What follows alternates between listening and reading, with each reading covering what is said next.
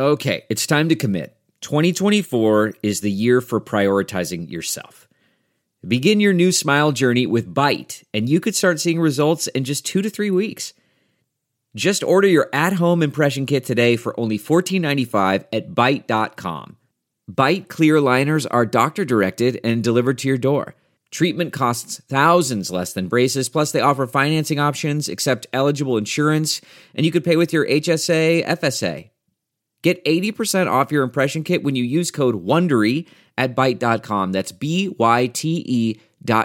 Start your confidence journey today with Byte.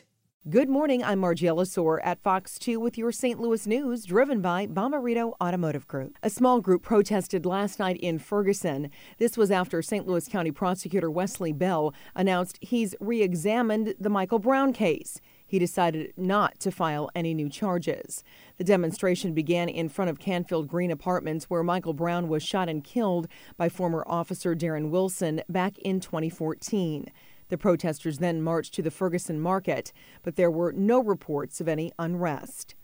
St. Louis County Executive has a request for school superintendents. He wants classes to be as virtual as possible. Dr. Sam Page says it's safer for the hundreds of thousands of students. He also says this would protect 25,000 teachers. He cannot force districts to comply, but if a school has an outbreak, the health department could close the school. The White House has offered a short-term extension of a $600 weekly unemployment benefit, which ends after today. The extra cash has helped keep families and the economy afloat during the pandemic. But Democrats rejected the White House offer. They're opting to keep the pressure on for a more sweeping bill that would deliver aid to state and local governments, help for the poor, and funding for schools and colleges to address the pandemic. Talks will resume today. From the Fox 2 Weather Department, cloudy skies with mist, drizzle, and some patchy rain showers around this morning. Nothing, though, like yesterday in terms of rainfall, with little to any impact expected on the morning rush.